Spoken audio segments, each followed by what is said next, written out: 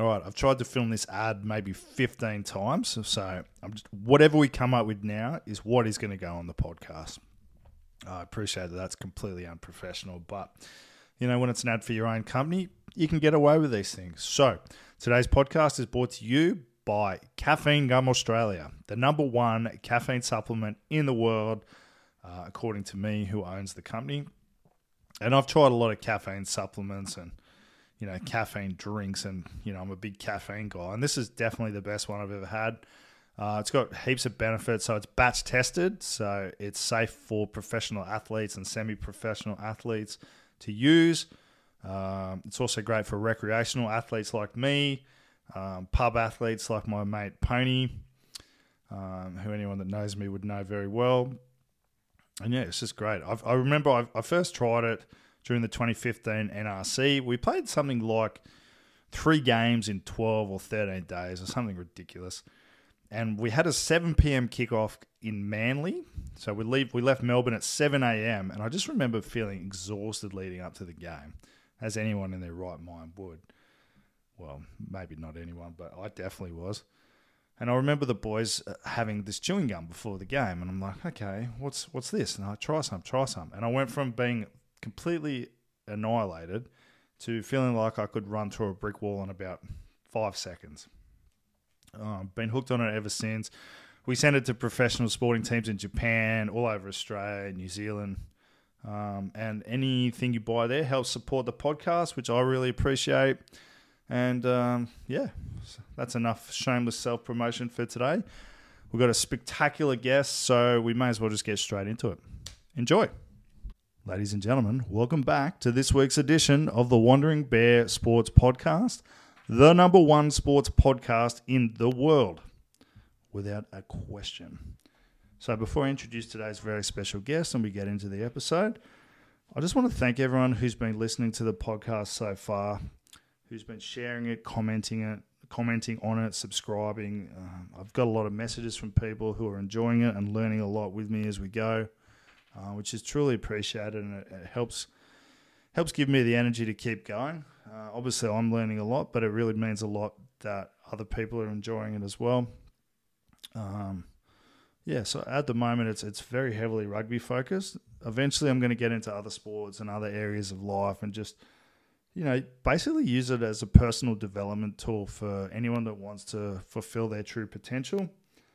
I'm really appreciating all the support. Feel free to reach out if you ever want to chat about anything, or if you got any requests for people that you want on the podcast. My only real prerequisite is that I got to be interested in the person, because then I can have a genuine conversation and really pick their brain. And thanks very much. And please make sure you follow us on social media as well. That support means a lot. And the more people that see us on social media, the more people can view and listen and watch the podcast. So let's get to today's episode. So today's very special guest is a guy that I only just recently found out about, and which is probably to my shame, because the more and more I learn about this guy, the more and more impressed I am with him as a person and him as a coach. He's the head coach of the Kobiko Steelers in Japan. Working with Wayne Smith, who's also been on the podcast over there. He's just a really interesting guy. Like the effort he puts into some self-development stuff, relationship building, the human element of coaching. It's really made me realize how important it is building connections in business, in sport, in life, and that the secret to success is trying to get the most out of people. And yes, we might be coaches or business people, but in reality, we've got to get through to people. And talking to Dave really shined a light on that for me. And he's just a really lovely, good dude. And it was an absolute pleasure to talk to him. So I think people enjoy this one. I love this one. And let's just jump straight into it. So without further ado, please enjoy this week's episode with the Kobiko Steelers head coach, Mr. Dave Dillon. Japan? Yeah, so being back, I've got 3 daughters. One's at school in New Zealand. She just turned 17. My other 2 at school here. So they've come through the Japanese system. One's at an international school now, and the other one is still at Japanese school. Yeah, in Kobe. In Kobe, yeah. Well, yeah, in the Kobe area. So my middle girl, who's the oldest with us, Lily, she's goes to a Catholic international school takes about half an hour on a couple of trains in the morning. Oh, yeah. And my little one, Xanthi, she's 11. I can see her school from here, from our apartment. So she's just up the road. So we got back start of August so that they could go straight into their school. Have you seen the benefit to the girls having spent a lot of time in another culture? Because I grew up in Hong Kong, and I feel like that's been very helpful for me. Like, have you seen that with the kids? Yeah. Oh, short answer, yes. Yeah, massively. Like, I think, you talk about resilience and that, like, only European kid in the year group, and my middle girl went into Japanese school when she was 11, blonde hair, blue eyes. So, that comes with its challenges, but out the other side of it, there's a language, there's a culture, there's an independence, resilience. So it's been really good. Even my older daughter, she did a year with us, and just the benefits of that year as well. In that space, I'm preaching to converted. If you're in Hong Kong, it's a pretty fast-moving beast. Well, I found it very interesting. So I lived in Hong Kong until I was 8, and then moved to Coffs Harbour, which is on the mid-north coast of New South Wales. Lovely place, but you couldn't have two more different worlds. And I felt that having that upbringing has probably helped me in a lot of ways as I've grown up and still continue to grow up. So I never learned Cantonese, though. I've got very bad grasp of Cantonese. How are you going with the Japanese sort of things? Do you guys make an effort to learn the language and stuff like that and get into the culture? I have. So, you probably get different things from different people, but I'm not afraid to put myself out there and give it a go. I guess the hardest thing is not doing languages at a younger age and then trying to learn the languages, particularly the Japanese, with the sentence structure. So, how that works. So I can put together the words in that and the players sort of get what I'm getting at. But is it perfect? Well, it's far from it probably. But yeah, I've made a real effort in that space and still continue to try and bang the door on it. I feel the players and the people probably appreciate that, because I know you've got quite a few foreign guys, but a lot of the guys are Japanese. And I've spoken to a few different guys who, like, I saw a team meeting with one of the teams, and the coach was speaking in English, then he would stop, and then the translator would speak in Japanese. And I found that incredibly fascinating to watch. Is that how you guys do that as well? Or do you try and do a bit of the team stuff in Japanese as well?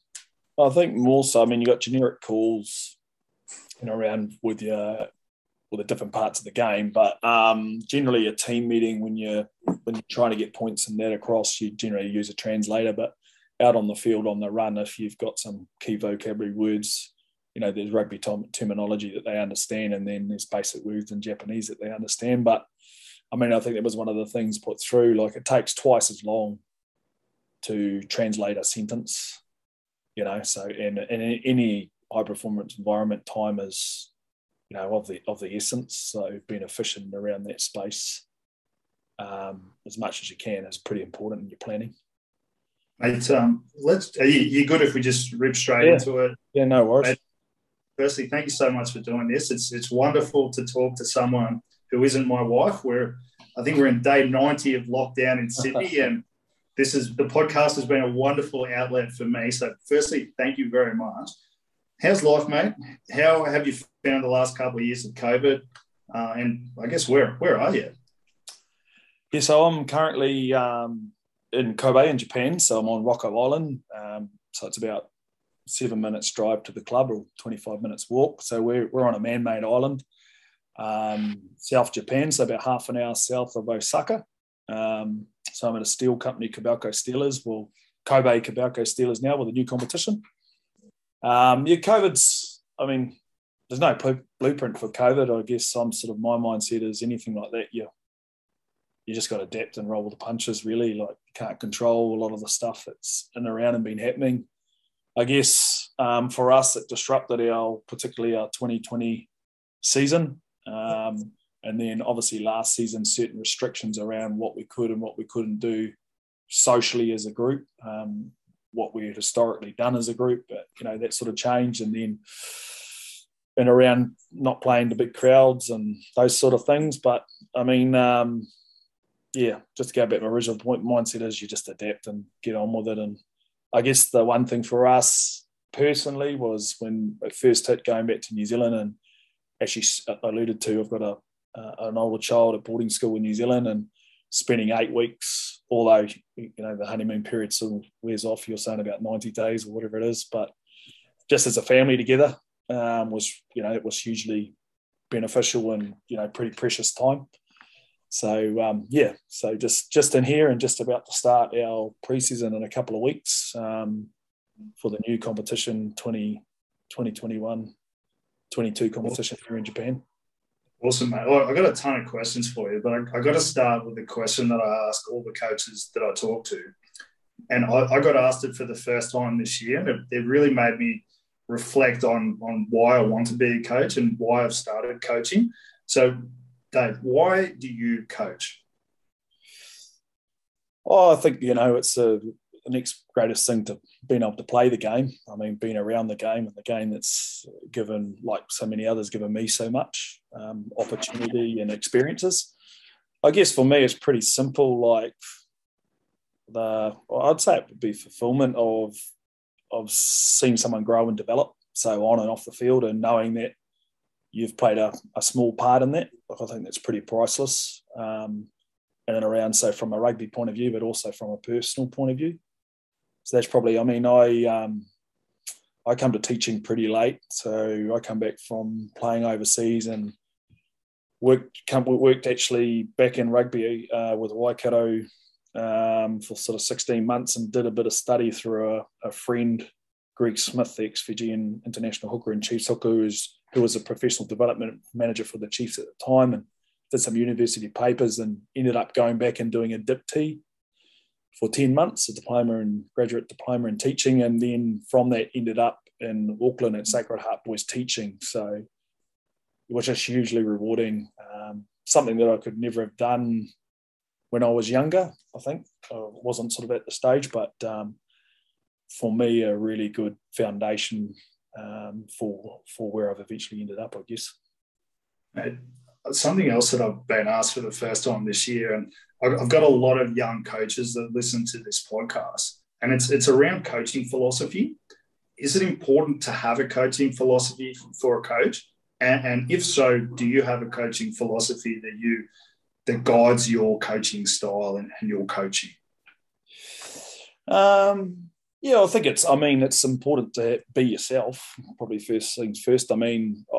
There's so much information out there and so many different things going on, but we're all unique from how we're raised and our socialization and our experience in that shape and mold us. I think mine would be in around the learning. So would be everyone has the ability to learn. It's the environment that's created. That's your point of difference. So, and the people within your environment. So I'm sort of big on that. And I guess the other thing I just alluded to is that, even though you're a group, you're a collective group, no one's the same. Like, someone might have certain traits of someone else and some of that, but everyone's pathway to where they're at and how they've grown up, and like I just alluded to, experiences is, a big part of how they are.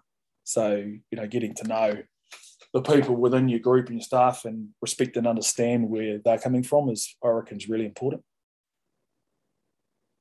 I want to talk, I don't want to talk about COVID, but I feel like with any hard time, there's plenty of lessons that can come out of it. And this is my first year as a coach, so I'm looking at it from completely fresh eyes. And to me, coaching really shines a light on human beings. And as you said, every single person's different, and it's our job, I believe, to build a relationship with them. How did you find the COVID period with the guys and helping guide your men through that period of time? Because I could imagine that would have been a fair challenge. Obviously, as you said, you just got to get on with it. But everyone deals with stuff differently. Yeah. What's your take on that? Yeah, well, you're 100% right. I mean, I guess the biggest thing for us as a collective group is, your own situation. So if you've got someone who's compromised or you're compromised and around the risk factors, then that obviously adds, anxiety to it. And then the other thing is the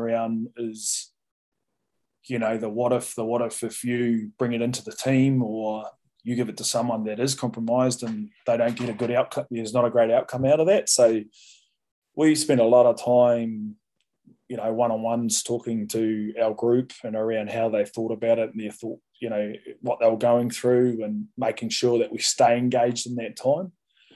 I guess some of the learnings were, when you're running our program, some of the learnings, your first thing you switch to is, okay, we've got a competition that we've got to be, and I'm only talking like COVID this past season. We've got a competition that we need to, these guys that have, because we actually got COVID through no fault, if the boys it's in the community over here and, it's pretty easy to pick up as we've seen. So we actually got COVID. So just coming back to my point is, we're sort of going, how do we keep the boys fit and engaged in this time that we have to shut down for 2 weeks? But realistically, it was more when you took a step back was, well, how do we make sure that everyone's all right? How do we try and get around and support our men? And how do we get across how they're feeling and how can we get some solutions or come up with some strategies that when we do come back together that we're together. So, and the most unique thing about it is we're dealing with, you look at New Zealand at the moment, and obviously Australia and that, but there's no blueprint for it. So even though people are saying they're on top of it and everything like that, well, it hasn't happened before. So some of the stuff that's happening, hindsight's a wonderful thing. Yeah, I guess, again, it just shines a light on it and we can only do the best that we can. You've mentioned creating a learning environment. And I was very lucky to talk to Mr. Wayne Smith. And the common theme that keeps coming up with all these really successful coaches and people is a growth mindset and, a constant learning. And for me, something I've found incredibly fascinating is you learn something as a coach and then it opens up a whole new set of things to learn and to dive into. And it's almost like the more you learn, the more you realize that you don't actually know anything. What kind of tactics do you use with your coaching staff and with your players to create a learning environment? I think first, you've got to involve them. So it's easy. It could be easy as a coach to stand up there and be the font of knowledge and, and say this and say that and be across everything in that space, if that makes sense. But I think within your group, you look at any sports team, people got different experience and different things to add. So involving people.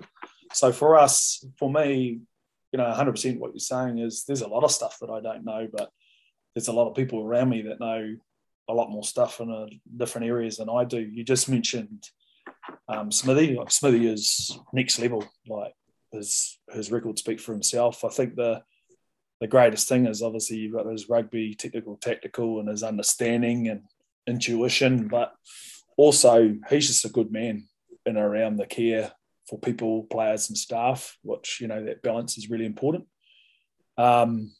With a learning environment, I think, just making sure that people have the opportunity to express their opinion, feel comfortable, express their opinion, and are part of the day-to-day happenings within your environment, So, example of that is, how your leadership group works, running both sides of the ball, the players within those groups, how you work with them, players presenting, all those sorts of things, for players feeling comfortable to come to you and with some ideas, something that they think is going to benefit the group or something that's important for the group or something that they see happening in the group that they think needs to change and vice versa, Can I just ask on that? So obviously I find a learning environment very motivational for people and I certainly get, really pumped up when I'm in a group who's all trying to improve and learn and grow. Do you have any tactics to cut through the shit ideas, for a lack of a better way of saying it? Yeah. Well, I think first things first, you've got to listen. That's the first thing. You've got to be prepared to listen. And then, I mean, in the position of that, I mean, I'm fortunate enough, I've got some really good people around me. Like I messaged Wayne, I mentioned Smithy. Within the coaching group, there's guys that have, we've got one guy, Andreas Beckers, who's played for Kobe and played a lot of rugby. So he's got the playing side and then moved into coaching and is a fast developing, doing a really good job. But Nick Holton, who played over here for 8 or 9 years and has been coaching over here for 10 years. Steve Cumberland. So we've got all these guys that have got different experiences and everything like that. But I guess ultimately you've got to decide if it's going to be beneficial to the group. Yeah. So what is going to make change and what is going to make positive change. The other side of it is having a mindset around trying things as well.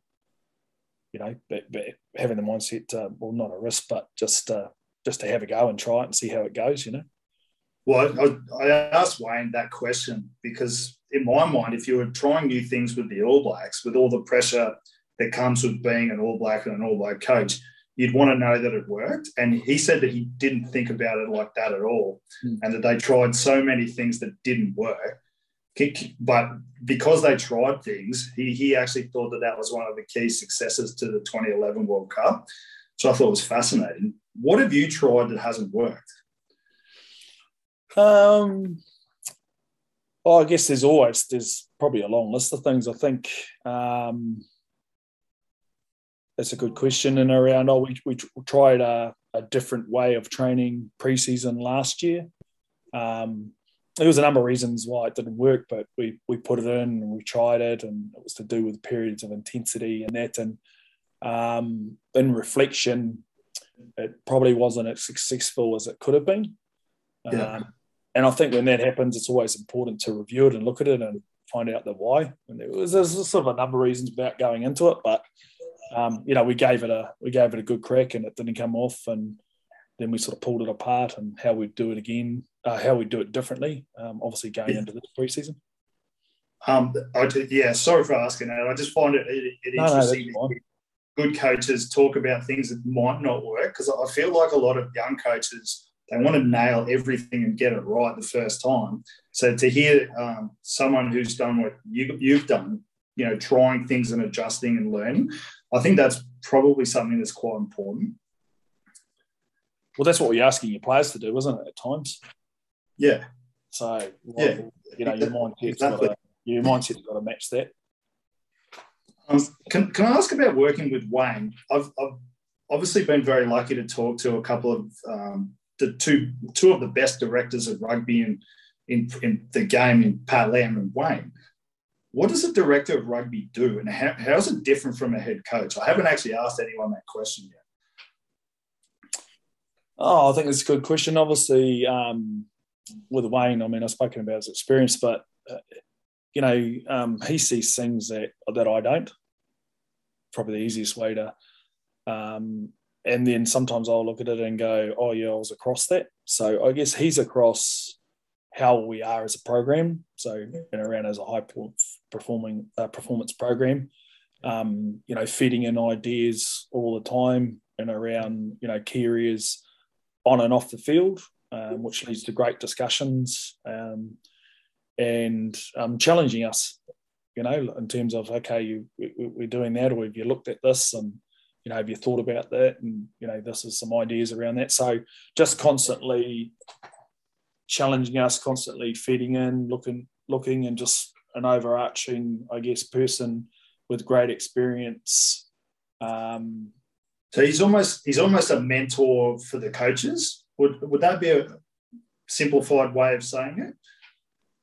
Yeah, I guess you could look at it that way. Yeah, 100%. And for me, we're pretty blessed in that space, and it makes you, because of the way that he is as a man, it makes you, not that saying that you don't, but it makes you wanting to keep improving and having the same mindset, because you look at that situation, you think, you could sit back, achieved so much in the game on and off the field, firstly as a player, then as a coach and as a man, and then just to look at it and see how he's trying to get better all the time and looking for a 1% or a point of difference, it's pretty motivating.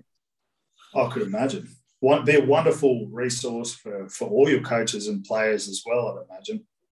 Oh, yeah, he's got a great way with right across the group, and you talk about, you talked at the start of the conversation around language, like he uses Japanese and, we'll put posts up with Japanese and we're speaking Japanese and, so that, there's straight away he's showing, in terms of trying to evolve and change and be better. What have you learned about coaching being in Japan? Nearly every coach I've spoken to who has coached in Japan said for their development, it was one of the best things that they've done, as they really had to get concise in their coaching. What's your take on that? How have you found coaching there, and what are the big takeaways that you've learned from being there?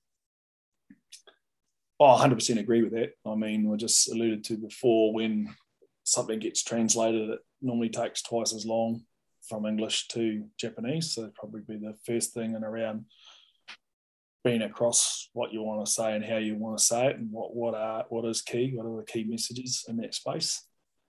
So that's been incredibly beneficial for me, because I'm a bit of a tangent guy, in terms of always thinking and going off on different tangents, and so I've been told by my wife every second day. But yeah, that would be a big takeaway. That, and I guess just the aura of how hard and how committed the Japanese culture in terms of to their work and to their company. Like our boys, first and foremost, we're a company team, and our boys' love for the company, understanding of the company, of the people within our company, what we make, the history of the company, those sort of things. It's quite motivating, inspiring to see that, and also to tag on the back of that, our foreign players, adopting that same mindset and around the company and the history of the company. And so I think for me, being involved with the company team is pretty unique and special, I believe, and knowing the people within the company and what we do. So for me, that's been great. And I think in any organisation moving forward, wherever you end up, and it takes me or takes people, is, it's one thing that stands with me, is knowing who you're playing for, why you're playing, and and what you want to achieve moving forward.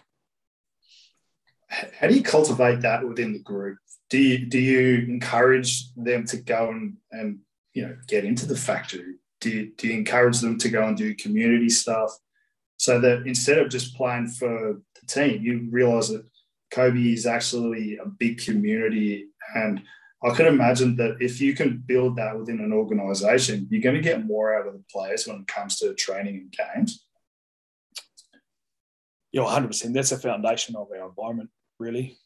Probably to answer that question, that's a foundation of our environment. So, it's been, I think, 95, 96 years the rugby team was created at Kobe Steel, Kobaku Steelers. So, that's a long history. Like, a lot of people sit back and they think that's quite young. Rugby's quite young in Japan. When you look at that, like 95, 96 years of steelworkers, as an outlet for them off the field to go and play and socialise and that sort of space. So the short answer to that question is yes, it's a big part of our environment. And it will continue to be a big part of our environment. And you alluded to, yep, so I think, there wouldn't be, our players know what our company makes. They know where the factories are. They know all those sort of things and around it, which I think is pretty important when that's who you're playing, or one of the people that you're playing for, or the identity that you're playing for. I heard you do a podcast with Jay from Talking Performance, I think it was. I think he's in charge of the New Zealand golf program. And you mentioned relationships and how important it is as a coach to have relationships with your players. Now, I've heard every different theory under the sun from coaches who some don't like getting close to their players because, down the track they're going to have to drop them. And then Steve Hansen, I heard him say he likes to get close to the players because it helps him coach them better. What's your take on relationships with players? I think first and foremost, they've got to know that you care.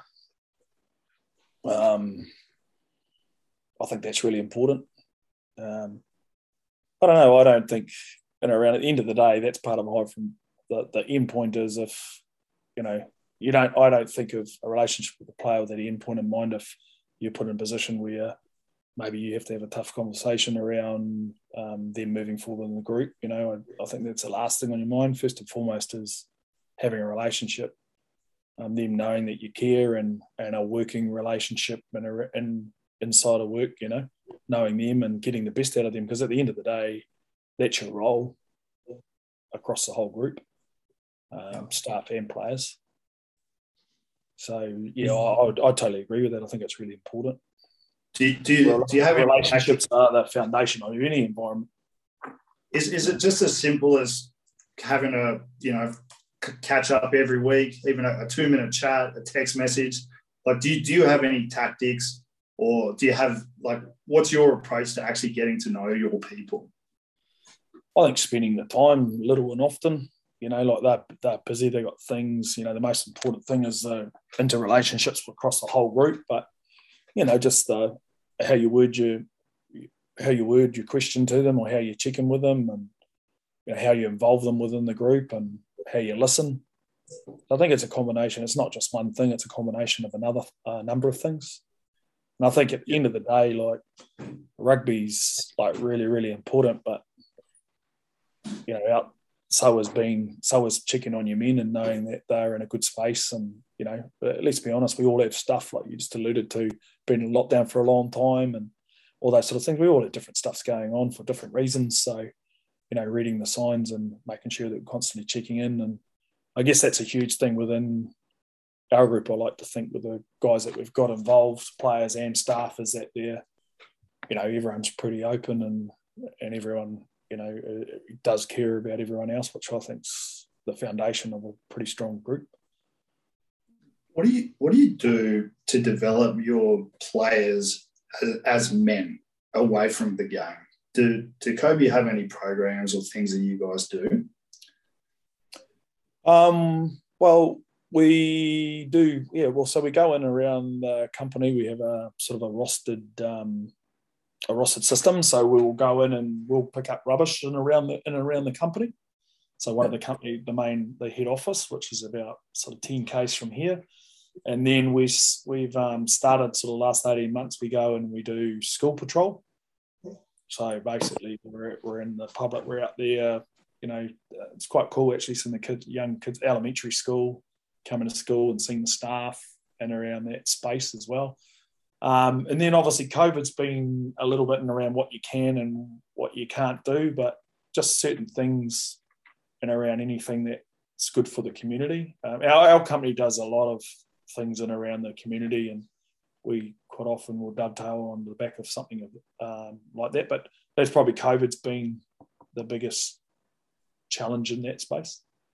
Yeah, because I guess you can't go out and do as much with all the restrictions. Yeah, you can't. I think we've got some initiatives moving forward for this year. But yeah, that's one big thing we do, and around going back in around our company, in our community and around that, and then giving back to the school and around the school. And you've found that beneficial, not only for the players as human beings, but I'm sure that's had a flow-on effect to the rugby side of things as well. Yeah, well, I think it's showing gratitude, isn't it? Like gratitude's it's a fast-moving beast, a high-performance environment, I guess, as in any business. Or, I just alluded to before being in a school, a big school. It's its own environment, fast-moving beast as well. So I think anything that gives you time to take a step back, show gratitude and keep your feet on the ground and understand that, particularly with the new competition, like we're going to Kobe, Kipauko Steelers, like we represent, a pretty wide area and a wide diversity of businesses and people and walks of life. we kind of touched on it a little bit before, but something I've been learning about is the concept of failure setting you up for, or learning from failure. It's probably a better way of saying it. What's your relationship like with failure? And failure is often seen as a bit of a dirty word, but it really seems to me anyway to be a critical component to success. What's your relationship like with it? Oh, I think failure's it's a cheesy thing, but failure's an opportunity to learn. Like, it's your mindset towards it. I mean, some of your biggest learnings can be from things that haven't worked out or things that haven't, gone to plan. So I think I go back to that. It's probably having the mindset, or it is having the mindset around how you approach that. So do you see it as the end of the world? Are you down? Like, it's naturally, I mean, when you're competitive, you don't like failing, to be honest, particularly if it's on the scoreboard. But I guess it's the reaction to the failure and what you do and the learnings from the failure that grow you as a person. And I think that's not only in sport. I mean, and that's why, sport relates to business and relates to life. So many parallels and cross-section, cross-credible things in around that space. So I see it as an opportunity to learn. And, I've failed, put my hand up where you've failed at a lot of things. And then the other side of that is that, it builds that, if you've got that mindset to learn, and it builds resilience. We're trying to, one of the hardest jobs in the world has been a parent, isn't it? Like, trying to get the balance. Like, I've got two teenage daughters, and there's nothing that I've done or anything that I know at the moment. So it's trying to, keep that relationship going and keep them honest and keep them grounded and understand that I've got one that's a perfectionist and one that's a bit of a cruiser, So that's funny. That's another whole podcast in itself, isn't it? It's funny how people from the same background can turn out quite different, isn't it? Oh, yeah. And then you say to your wife, "Oh, that's your side of the family." And you know that it's 100% your side of the family. You see yourself, you see your behaviours, or you see, things that you would, situations, and you would have done the same thing. Yeah. The only reason I ask about failure is because, I'm involved with Southern Districts Rugby Club, which is a Shute Shield club in Sydney. And I see a lot of guys trying, and then when they don't get success straight away, they tend to fall off and drift off. And, I've been lucky enough to talk to some very successful people now. And one thing that keeps coming up over and over again, apart from having a growth mindset, is having a healthy relationship with failure. Because everyone, even Wayne, the most successful, greatest coach of all time, has failed. So I just think having a healthy relationship with failure is something that's critical for people to develop. Would you agree with that? Oh, 100% agree with that. I guess the thing with failure is if it becomes that you're failing in the same area and it becomes a trend, then I'd see that as a big issue. But if you're failing and you're learning from it, adapting, open to feedback about it, to change, and seeing that, having resilience to go, okay, well, that's not going to happen again, and this is why it's not going to happen again, and this is the plan moving forward. So I think that's, it's two very different things in that space. I guess that's, no different when you look at a player. Like, we want our players to, and staff as well, as I talked about the uniqueness of each individual, but to, really celebrate and work hard on the things that makes them unique and successful in the position that they're in, and then put the work into the stuff that areas that they feel that they're not great at, that they want to improve on, and, having the mindset around that, and then only stepping in if, they continue to fail at something and they're not getting the change. And so you're almost guiding them rather than explicitly telling them. I think so. Well, I can tell you, like, we're having a chat today, but I could, and you could do the same. So after the podcast, I could come back and say, "Hey, listen, this is what I think, to make this better, you could do this or you could do that," and you could say that to me and around the interview. But if you're not open to change and you really don't want to change, it doesn't matter a hoot what I'm saying.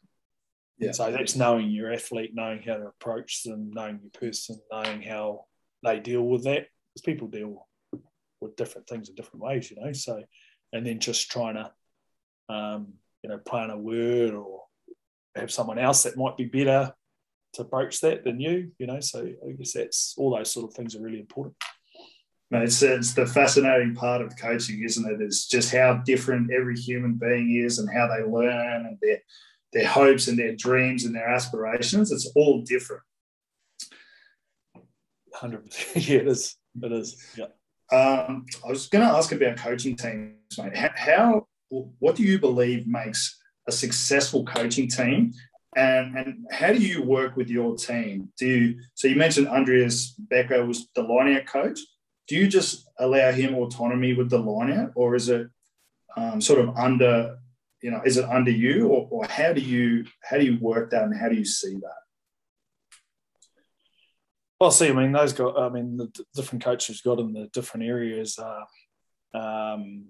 they're experts in that area.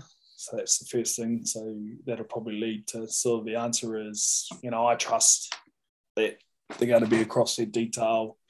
We've all got similar mindsets around player involvement and, bouncing ideas and working with our players in that space. So example is I know Andreas has got a Zoom with one of our Japanese locks today. So in around asking him some questions and finding out a little bit more about him, and then putting some templates to him and getting his input on what he thinks from his experiences. So across the group, all our coaches have sort of got that mindset. If you're micromanaging and you're in all the time, I think you don't have the right people, if that makes sense. And I guess the other mindset with the group, I said about experts, but, not having egos and discussing things, so openly discussing, this area of the game. And when we do coach, everyone has something that they're looking at. So it might not be their area, like example attack, but the attack coach might having them looking at the shape off 9 and how they're reloading, getting into that shape and the skill set. So it might be some simple area, and then another coach might be watching, how we get the ball to width, for example, and are we square and all those sort of things. So we sort of have a thing within our group that everyone's got, not opinions all the time, but can come up and say, hey, look, have you thought about this in your area, or look, I saw this, or so everyone's engaged. Conflict's probably the wrong word, but when you have differences of opinion within the coaching staff, do you have some kind of process for coming to an outcome? I think it's as simply as, you don't. If you think you got to get on all the time, like I said, you don't. But like having respect, then probably a basic philosophy around disagree and commit. So say your part, say what you think, and then ultimately a decision's made. Sometimes you'll agree with that decision, other times you won't, but you've got to commit to it as a group, collective. So to just say you've got a difference of opinion with the scrum coach, and you talk about it and you can't quite come up with the right answer, do you tend to go with what the scrum coach is saying and just buy into it? Is that your approach with that?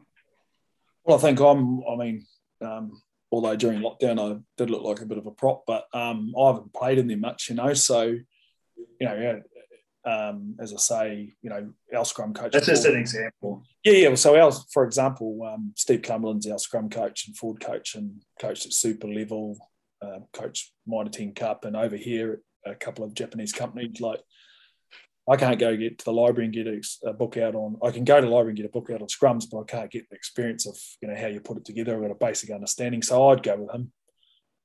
Yeah, on that. I'd go with him on that, and then come back from that. The way that we work, like we've got a couple of front rowers that played over 50 tests for Japan. So within his group, he's working with those great relationships with those guys. So I'd tend to lean towards going with him. Do you have any non-negotiable attributes for people that you work with who are involved with your team? I think first thing first, you need to be a good man. Like, you need to be a decent person. You need to want to be here. for the right reasons, probably a big one in Japan. And then, you got to be able to, it's got to be enjoyable too, so you got to, we're all different characters, but you got to enjoy each other's company and, be open to growth, like have a great growth mindset and open to change. Because if you always do what you've done, you're not going to evolve and you'll get caught. So I think that's, the people here, you challenge your players to be better in all areas. And, it's important that you challenge yourselves, and that I'm open to being challenged as well. And I think if you're open to being challenged and you've got a growth mindset in that, then if you're challenged in the right way, it's probably the most important thing. Do the players ever challenge you? Yeah. Yep. And what's the right way for a player to challenge? Well, I think we've got an open door policy, and if you've got those, you go back to the start there, if you've got those relationships where they'll feel comfortable that they can come and have a word and challenge you and ask you a question and stuff like that. At the end of the day, we're all in it together. So I think, and then it's looking at what they're raising and why they're raising it and how it affects the team, and, are we going to go with that change or that suggestion, or are we not? And then communicating the reasons why. Yeah. Do you do much personal development away from rugby? Oh, I just talked about my 2 teenage daughters. Yeah. You're learning. Yeah. I guess. I love reading articles. LinkedIn. There's some awesome stuff on LinkedIn. Twitter, there's a lot of good things on Twitter and around there when you read through them, and around coming up what different people are doing in different sports or different businesses. So I think I'm always looking at that sort of thing, and having conversations. I've got a great mate of mine is we were at Sacred Heart Boys in Auckland, and he was first 11 football coach, and I was doing the first 15, and we were doing the rugby and soccer academies or football academies. Danny Hay. So I speak to Danny quite regularly. In his role, he's just come off a pretty successful campaign in the Olympics with the Ollie Whites. Yeah. So he's from another sport, but he's someone that I know really, really well, and have a really good relationship with, and can run and have conversations around what they're doing and how they're doing in situations. And then, really fortunate. We talked about Wayne, but Dave Galbraith, who's a sports psych from a rural background, went into tertiary education later in life, and was fortunate enough to first work with him when I was involved at the Chiefs. Who's a man who, has so much knowledge, but is able to get it across to everyone in simple terms. It's probably the best way to put it. So, 3 or 4 people that you can speak to outside of your environment, and then you've got a couple of mates that are pretty successful in business that I've grown up with that, you can just have a Zoom beer with, and looking for what they're doing and around managing people, or, ask their feedback on certain things. You have your sort of preconceived idea around it. So I think having a growth mindset is pretty important, being open to change and understanding that you don't know everything, and respecting and having the mindset that your power is in your people, the people that you got around you, and the people that you can bounce ideas off that are outside of your environment that are impartial. Yeah. Do you do anything? And then having someone like Wayne who's, Well, I was going to say, he's probably the ultimate for rugby personal development. But as a coaching staff, do you guys do anything to develop as rugby coaches as well? Yeah, I'd like to think that that's probably a point of difference for us. Like, we're always looking at different ways to present, looking at trends in the game. Obviously, there's a bit going on in the game at the moment. Just trying to get 1%ers, but first and foremost, looking at ourselves and seeing, what does our plan look like? Where are we trying to get better? How are we assessing that, and checking in on that, and making each other accountable and yourself accountable in that space. So that's you alluded to what you look for within a coaching group. I reckon that's really important. Like, being open to change and being open to new ideas, but also having the mindset that you don't know everything and you're wanting to get better and having a thirst for knowledge. And, I've alluded to that. I think that's really important. That probably ties into my next question, but I'll ask it anyway. What makes a great coach? Is it all the things we've kind of touched on already? Yeah, I think so. And understanding how they all fit in is probably how it all fits in, and the intuition around that, and understanding how it all fits into environment and understanding how it functions and on and off the field and those sort of things. And I think people's a big part of it. I think, people and relationships are a massive part of coaching. But I think, when you look at a lot of people that are doing good things in different parts of the world and business and stuff like that, generally they're, some of them are pretty ruthless, and they've got to where they got to just through having that hard-nosed approach. And that's fine. That's a different way to being successful. But a big chunk of them are people that understand people and understand the importance of relationships and understand that they're not always going to be right, and putting up your hand when you're not right is probably another important aspect, I reckon, and understanding and recognising and acknowledging when you do get things wrong. Yeah, mate. Thank you so much for your time. I've got a couple more questions for you. And I know you're a busy man, so I'll let you go. Wayne mentioned during our conversation that something he saw as incredibly important for coaches is to be able to sit in the crow's nest and to look out and see what was happening within the rugby game and within coaching. Where do you see rugby going? There's been a lot made about the South African style of play lately. Personally, I love watching it, but I played tight end prop. What's your take on the game and how it's going? I think obviously you look at the test match on the weekend.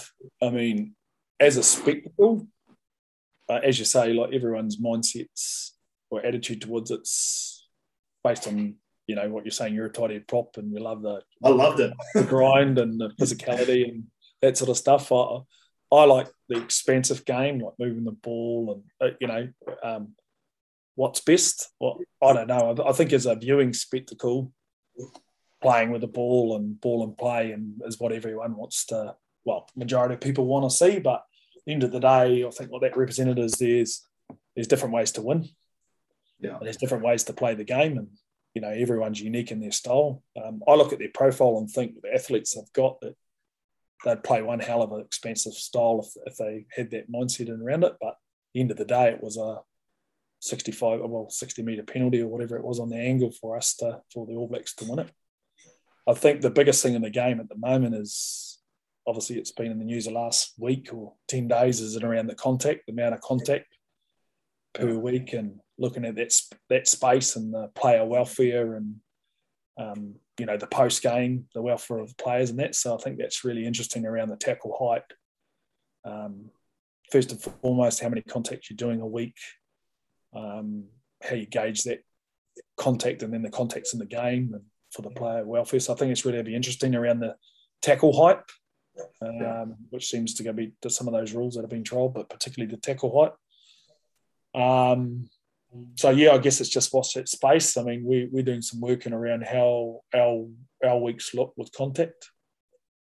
A little bit changes for us, but not too much. I mean, I heard Stuart Lancaster talk about that. Leinster are pretty much on a par with the regulations and that and around it, and we're not too far off that either. So I think that, I see that's quite exciting. Like, it's in around your planning and around, what you're wanting to get across and when and how you're doing it. Yeah. So just put more emphasis on the coaches to coach better, I guess. Well, it's in around the balance between the technical, and then you've also got the physical, and then obviously the tactical, and that in that space. So, I think it's another opportunity to do it better than anyone else if you get it right, So, we've had some good conversations with, obviously with the art of come out, Smithy, our head of performance, as coaches. So it's going to be a little bit of a change, but I think, we'll actually get a little bit more coaching out of it, technical coaching out of it, I believe. And at the end of the day, you come back to it. The players are the boys that are going out every week, and it is a gladiator sport, the warrior sport. So the more we can look after them and have them playing the game for a long period of time and having others wanting to play the game from a young age is pretty important. Is there one constant piece of advice that you regularly give young coaches or people trying to get into coaching? It's sort of hard because I want to think of myself as still young, but the 50s creeping up. But I think probably from my experiences is just don't be in a hurry. I think everyone's pathway is different and everyone's opportunities comes at different times, but I think don't be in a hurry. And probably the other thing is understand that you don't know everything and you're not going to always get it right, and have a mindset to keep being yourself, look at other people that have done great things or doing great things and look at how you could put that in. You could grab something that they're doing or a trait that they've really pushed that you could put into who you are and it'd be beneficial to your group. But I think being authentic and being who you are and being consistent in that space is pretty important, and just not being in a rush. Are there any books you frequently recommend to people? Actually, I really enjoyed In the Arena, Bo Robinson. I know Bo's he's gone into working with businesses and that and around leadership, and I bought his book online and I've read his book, and his book is from a lot of it's around his experiences, in all forms of the game, on and off the field, and events that he's had happen to him in his life and that. So I really enjoyed that. Dave Galbraith, I mentioned before, he's got a really good book. He's actually writing another one at the moment, Unleashing Greatness. So that was a really good read, and probably more for me because I know him personally.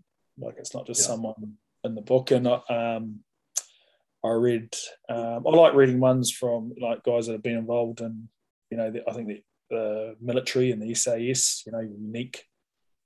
The guy, I think it was Ross Edgley that swam around Britain. Everything science, physiology-wise, he's never built for swimming, and just the sheer grit and resilience and why to do that, and reading that was, seeing challenges and overcoming challenges, but who thinks of that, to swim around the whole UK, unbelievable. And then probably the one that I probably for a lesser reason in terms of, but being a Kiwi, being from New Zealand, Aotearoa, is the Owen Eastwood one, the Belonging, the one that's just come out. I probably had my head buried in the sand, but seeing the cross-section of high performance teams that he's worked with, and relating it back to Māori culture and early to primitive formative years, and how those traits and key things relate to sports teams and businesses and society. So I listened to a podcast with him and Ben Ryan the other day, and actually ordered the book, and sort of halfway through that book, but sort of connection there because he is a Kiwi. And as I say, a bit naive. I didn't even, when you read and you see, it's like, why didn't I know that this guy was doing this and he was a Kiwi, And once again, sort of along the same lines as Dave Galbraith, in terms of obviously a very intelligent man, but, very easy readable book. I mean, I was a physical education and health teacher, not English or physics or anything like that. So probably wouldn't want me in your pub quiz team. So, but I can understand it, But I can relate to it and I can understand it. You just mentioned Ben Ryan's podcast. Are there any other podcasts that you regularly listen to? I like Russell Henshaw's. Russell Henshaw's got one. It's a magic. I'm just trying to remember what it was. So Russell Henshaw, if you go on Spotify and go into him, I listen to him quite a bit. So he's big and around coach education and really innovative. So he's an ex-premiership player and England Sevens player. who's been around a number of environments and that, so I like listening to that. And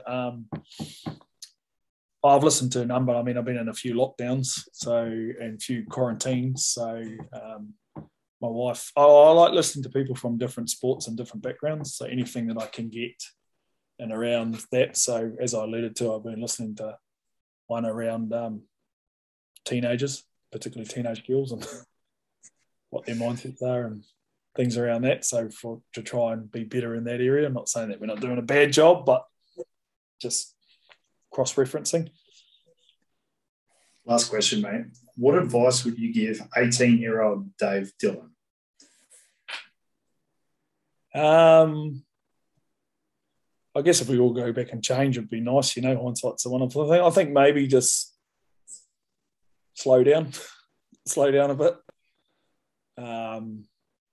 Probably just slow down. I mean, at 18, I was in that transition, 1993, of going to university from high school sort of thing, and enjoying life. And you look at it two ways, I guess, but, probably slow down and not be in such a hurry, really. Enjoy being 18, like I think when we're that age, we're wanting to be older, and soon enough, you're wanting to be younger. It's a vicious cycle, but. Right, no one tells you how awful being 30 is when you're wow, yeah. I mean, what am I? Always say to someone, I'm 21 years and 366 months old. So, I think slow down. I think for me, like looking back at that, like I haven't talked much about that, but have gratitude and be thankful of people in your life at that age. You don't really look. It's different now. Social media is obviously that's another whole big beast in itself. We didn't have that back in, here I am saying back in my day, you don't want to be the old guy who says back in your day, but, communication and stuff like that. You actually had to physically go see someone or, make a time or, ring the phone twice to let them know you're going to be somewhere so their parents don't answer it or things like that. It's a unique growing up in that. But I think, I had a really cool upbringing and from a little town called Nadia and sort of 90 minutes from southeast from Auckland, and I go back there now, and that's been another great thing. Just to digress a bit, for COVID was my kids were able to go into the local primary school back there in COVID and do things that we did growing up, and my mates' kids become friends with Mike. Just those sort of things that are really important in a rural New Zealand community.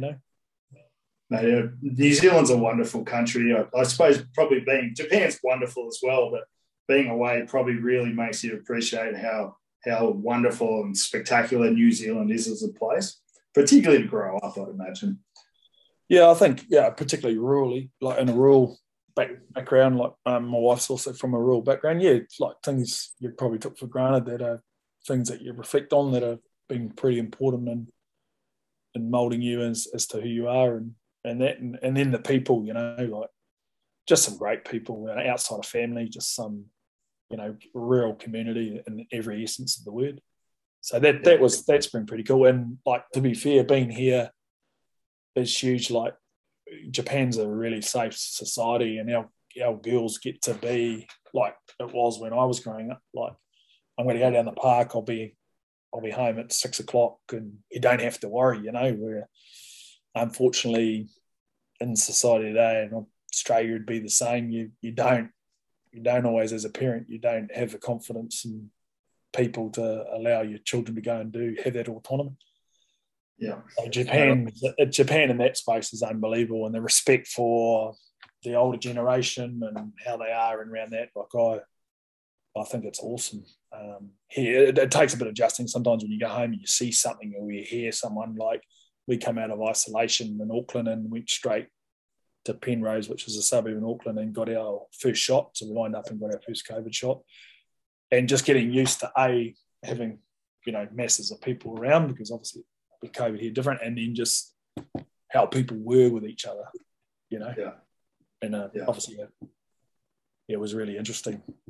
Mate, so I went to the Grand Championships in Tokyo for sumo wrestling a few years ago, and I was blown away by it. It's like an ancient culture mixed with the most ultra-modern technology and suits and people, and I just loved it. Yeah, I loved it.